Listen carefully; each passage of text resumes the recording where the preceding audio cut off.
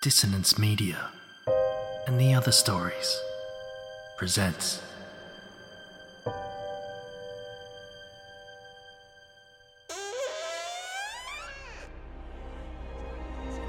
Step into the abyss of After the Gloaming, a gothic fiction podcast that delves into the depths of human emotion.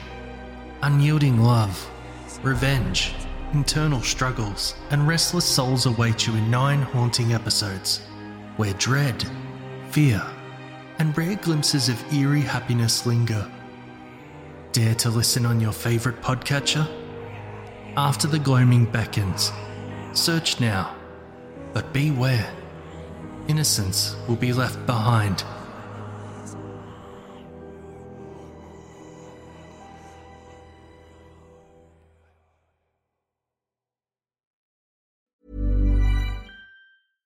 Everyone knows therapy is great for solving problems, but getting therapy has its own problems too, like finding the right therapist, fitting into their schedule, and of course, the cost. Well, BetterHelp can solve those problems. It's totally online and built around your schedule.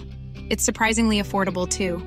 Connect with a credentialed therapist by phone, video, or online chat, all from the comfort of your home.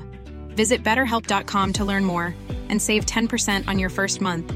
That's BetterHelp, H-E-L-P. Ryan Reynolds here from Mint Mobile. With the price of just about everything going up during inflation, we thought we'd bring our prices down. So to help us, we brought in a reverse auctioneer, which is apparently a thing.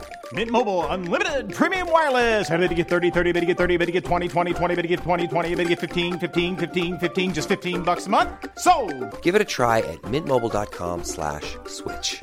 $45 up front for 3 months plus taxes and fees. Promo rate for new customers for limited time. Unlimited more than 40 gigabytes per month. Slows full terms at mintmobile.com. These aren't the stories your mother told you. No, these are the other stories.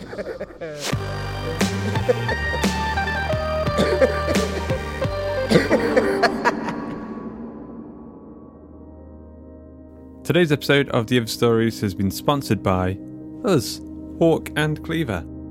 Spots are quickly getting swallowed up for our next Getting Started Writing Short Horror Stories mini-course, so if you'd like to join our workshop/online course/critique service, all rolled into one, then head over to theotherstories.net/courses and swallow up a seat today. Previous student Samantha Romero said, "Stop debating taking this course and do it. You'll walk away feeling accomplished at what you've done, and who knows, you might make a friend or two along the way." Once again, the details are over at theotherstories.net/courses. Today's episode of The Other Stories is The Audsley Chimera, written by Dee Booth and narrated by Justin Fife.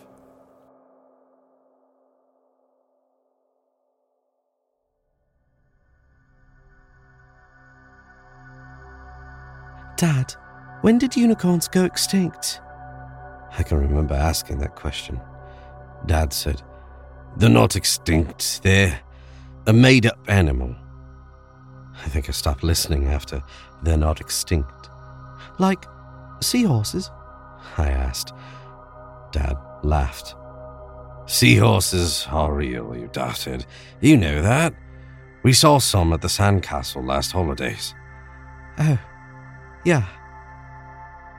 I thought about seahorses. I thought about seahorses a lot.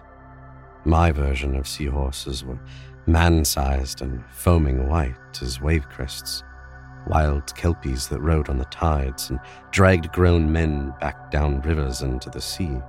Something of a stallion with a whale tail where its hindquarters would be. The mild, invisible-coloured waifers that sank sadly in aquarium tanks seemed an unlikely interpretation of seahorse to me. Are Pegasuses real too, then? Really, I knew the answer. I just wasn't too sure of its authenticity. You've been watching too many films, said Dad. I'd been thinking a lot about Pegasuses too. They could be real. You could get a horse to have babies with an eagle. It doesn't work like that, Nicky. I remember Dad frowning. But he looked rather pleased, too, as if he'd secretly thought the same thing but knew he couldn't voice it. An owl? No. A swan? I tried to think of a bird big enough. Why can't you just sew some wings on a horse then? Dad insisted it wouldn't work. He couldn't quite say why, not to my satisfaction. He just said it would be a bad idea. I suppose he couldn't think of a way to explain species compatibility and tissue rejection and ethics to a 9-year-old boy. I presume he didn't want to present me a picture of animals in pain, or maybe he just knew all along that it had to be possible and he didn't know how to deny it. Dad was always trying to protect me from reality. Come home by the road, Nicky. Stay on the pavement. Don't go into the wedge on your own, not even if you stay on the path. The wedge was an anachronism of woodland that embarrassed suburbia for 2 miles in the middle of our Audsley housing estate. Ancient woodland, otherworldly and rare. Everyone said how beautiful it was, and then never visited, like unto a silent film star who went insane. For all its charms, it was antique and out of place, and it made people uneasy. They said it harbored vermin and perverts. Dad said children shouldn't speak to strangers. Children shouldn't go off with strange men because the men would do things to them. Like his ambiguity about realization of dreams, Dad couldn't elaborate on what the things were. Bad things, he'd say. Bad, like growing wings on horses. Mysterious things, I thought. Exciting. Some things are worth the risk. This boy is too young to walk in the woods alone. He's a small child, slight, his fingers delicate as feather shafts. He can't weigh much. A slight puff of wind might carry him away like dandelion fluff. A fair child, almost divine. He is perfect. The boy's trudging without purpose, swinging an ash branch from side to side, looking for something to break. The stick scythes through the foxgloves, disturbing something in the bush. The boy freezes. When he hears the kitten's cry, he relaxes, wading through the bracken towards it. He crouches and peers. He still has the broken branch. He might hurt a cat for fun. With one recherche hand, its nails pearly, he parts the ferns. Surprise, confusion, fear, and delight carousel across his face. When I was little, I loved the zoo. Aunt Gill used to work at the zoo.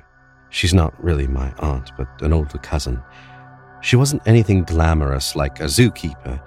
Instead, she waited tables in the cafe and wore a pretend Victorian maid's outfit, but she could still get me in to see the animals for free whenever I asked.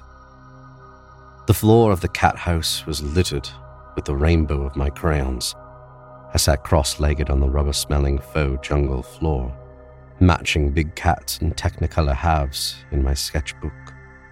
Visitors stepped around me with disdain, but the keepers fed me kind words and towed back my felt tips when they rolled out of reach. The beasts on my pages had eagle wings and tails of snakes. Pacing behind the glass before me, the noble tigers and spotted cats spoke to me with lantern eyes. They said, "Let me out of here." They said, "Let me fly." There's a hiss of grass as the ash branch falls from the boy's hand, reclaimed by nature. The kitten totters, mewing angrily, a tabby with yellow eyes and arcing and probably from its tiny shoulder blades, a pair of tawny wings. The boy, stunned into silence. His expression is almost comical. Then it dawns into a smile. The kitten spreads its wings, the flight feathers fanning, but it's too weak yet to flap. I'm working on that one. I started with insects. I spliced them together using the craft blades from my model painting kit. If all children pull the wings off flies, then pulling the wings off flies and grafting them onto caterpillars is no worse.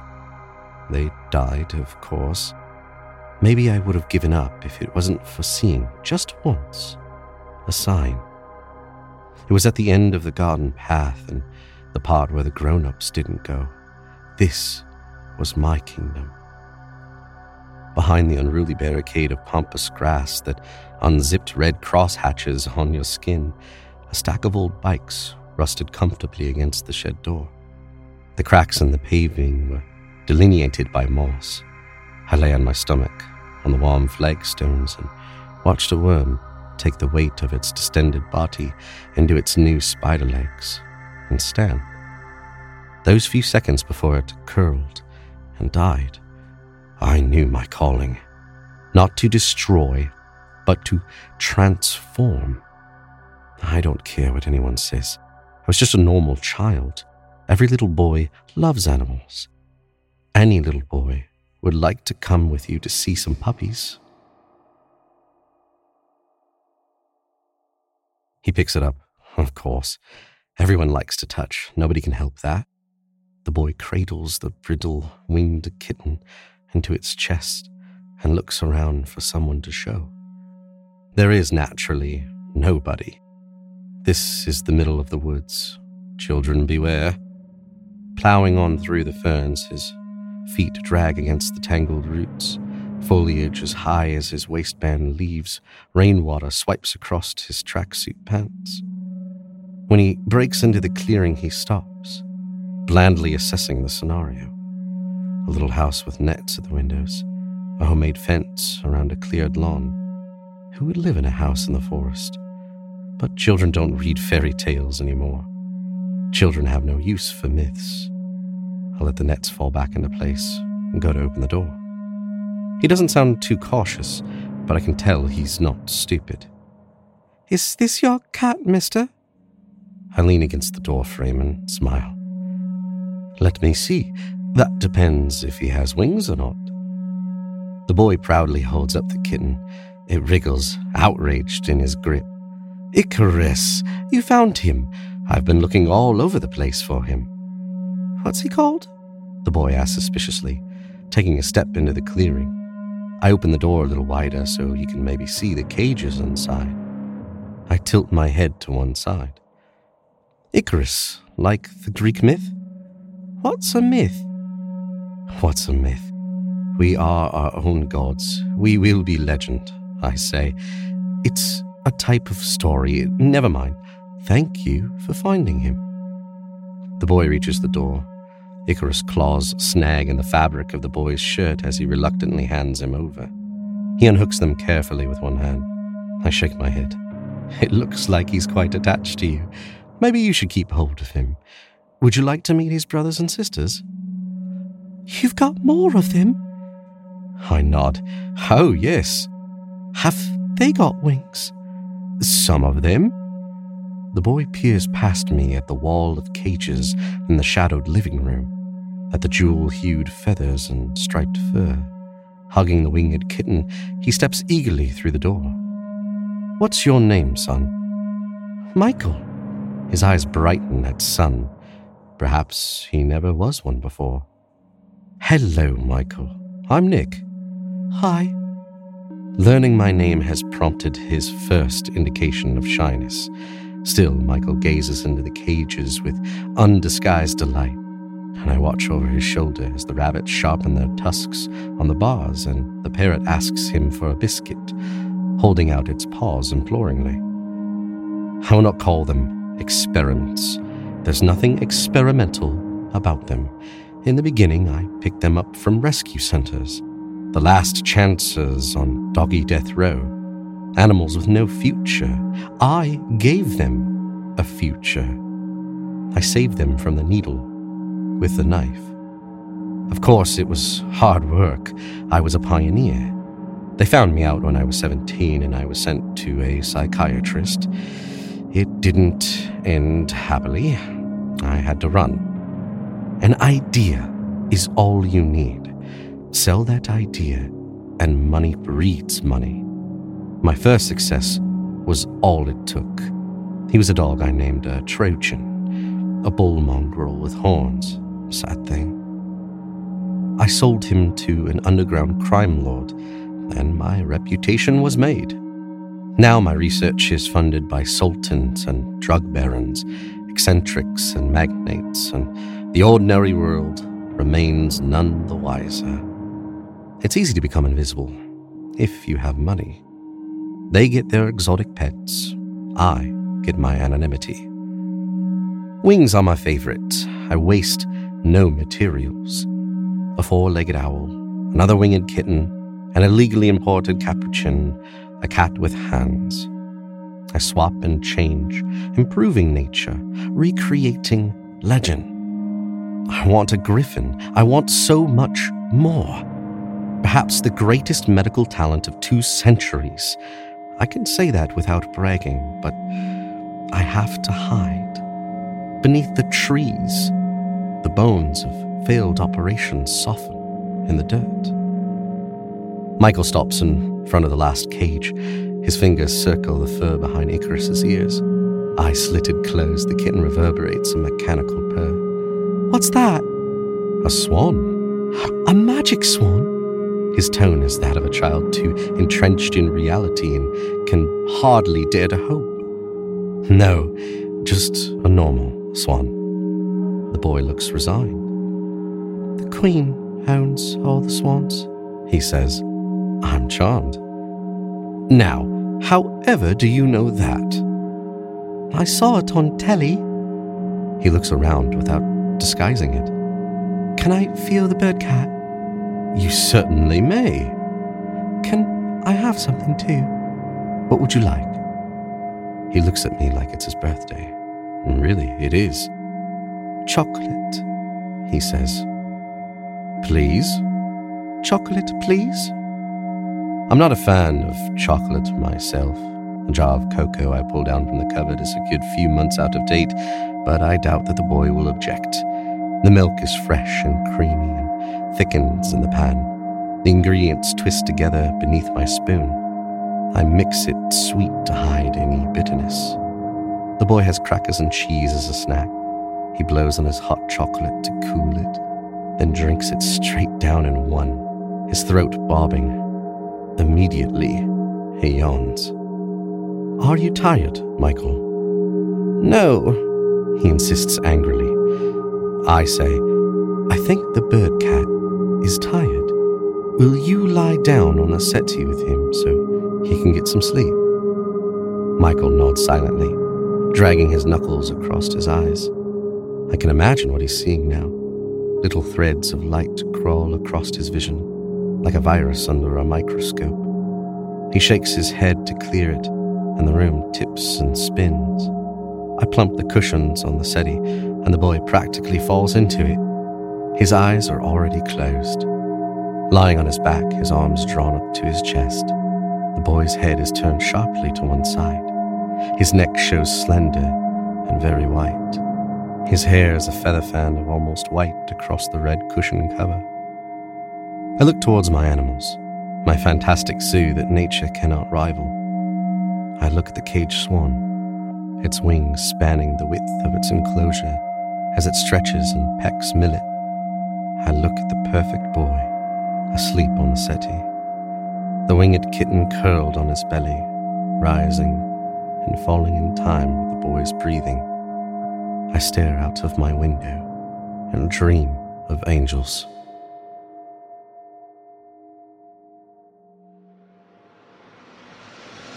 I hope you enjoyed today's episode of The Other Stories. The Audsley Chimera was written by Dee Boove, narrated by Justin Fife, edited by Duncan Muggleton, with music by Duncan Muggleton and Tom Robson. The episode illustration was provided by Luke Spooner of Carry On House. A quick thanks to our community managers Joshua Boucher and Jasmine Arch, and to Carolyn O'Brien for helping with our submission reading, and of course to Ben Errington, or shall I say Houston, for the atmosphere-bursting content rockets he launches from his social media space station. Houston, we have a Facebook post. For more of Dee Boove's work, head over to dboove.wordpress.com. The link for that will be in the show notes. Justin Fife is an audio producer, amateur voice actor, podcaster and video game lover.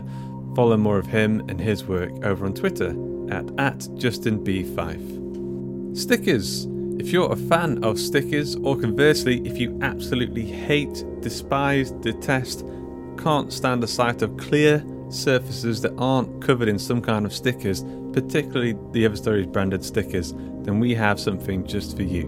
With our new range of the Other Stories branded stickers. So now you can decorate your laptops, your notebooks, or even your pet ghosts by heading over to gumroad.com/Hawk and Cleaver and grabbing a set today. Once again, that's gumroad.com/Hawk and Cleaver. The Other Stories is a production of the story studio Hawk and Cleaver and is brought to you with a Creative Commons Attribution Non-Commercial No Derivatives license. That means don't change it, don't sell it, but by all means share the hell out of it. So, until next time.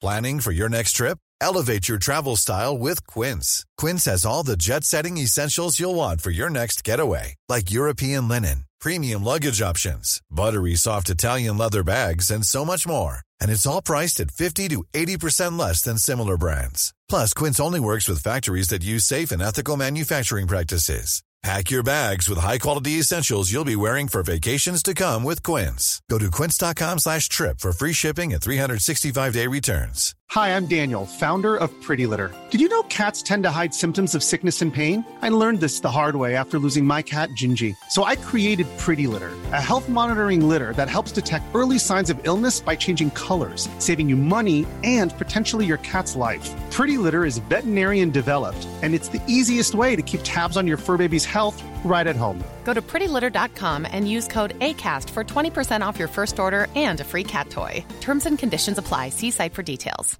Even when we're on a budget, we still deserve nice things. Quince is a place to scoop up stunning high-end goods for 50 to 80% less than similar brands. They have buttery soft cashmere sweaters starting at $50, luxurious Italian leather bags, and so much more. Plus, Quince only works with factories that use safe, ethical, and responsible manufacturing. Get the high-end goods you'll love without the high price tag with Quince. Go to quince.com/style for free shipping and 365-day returns.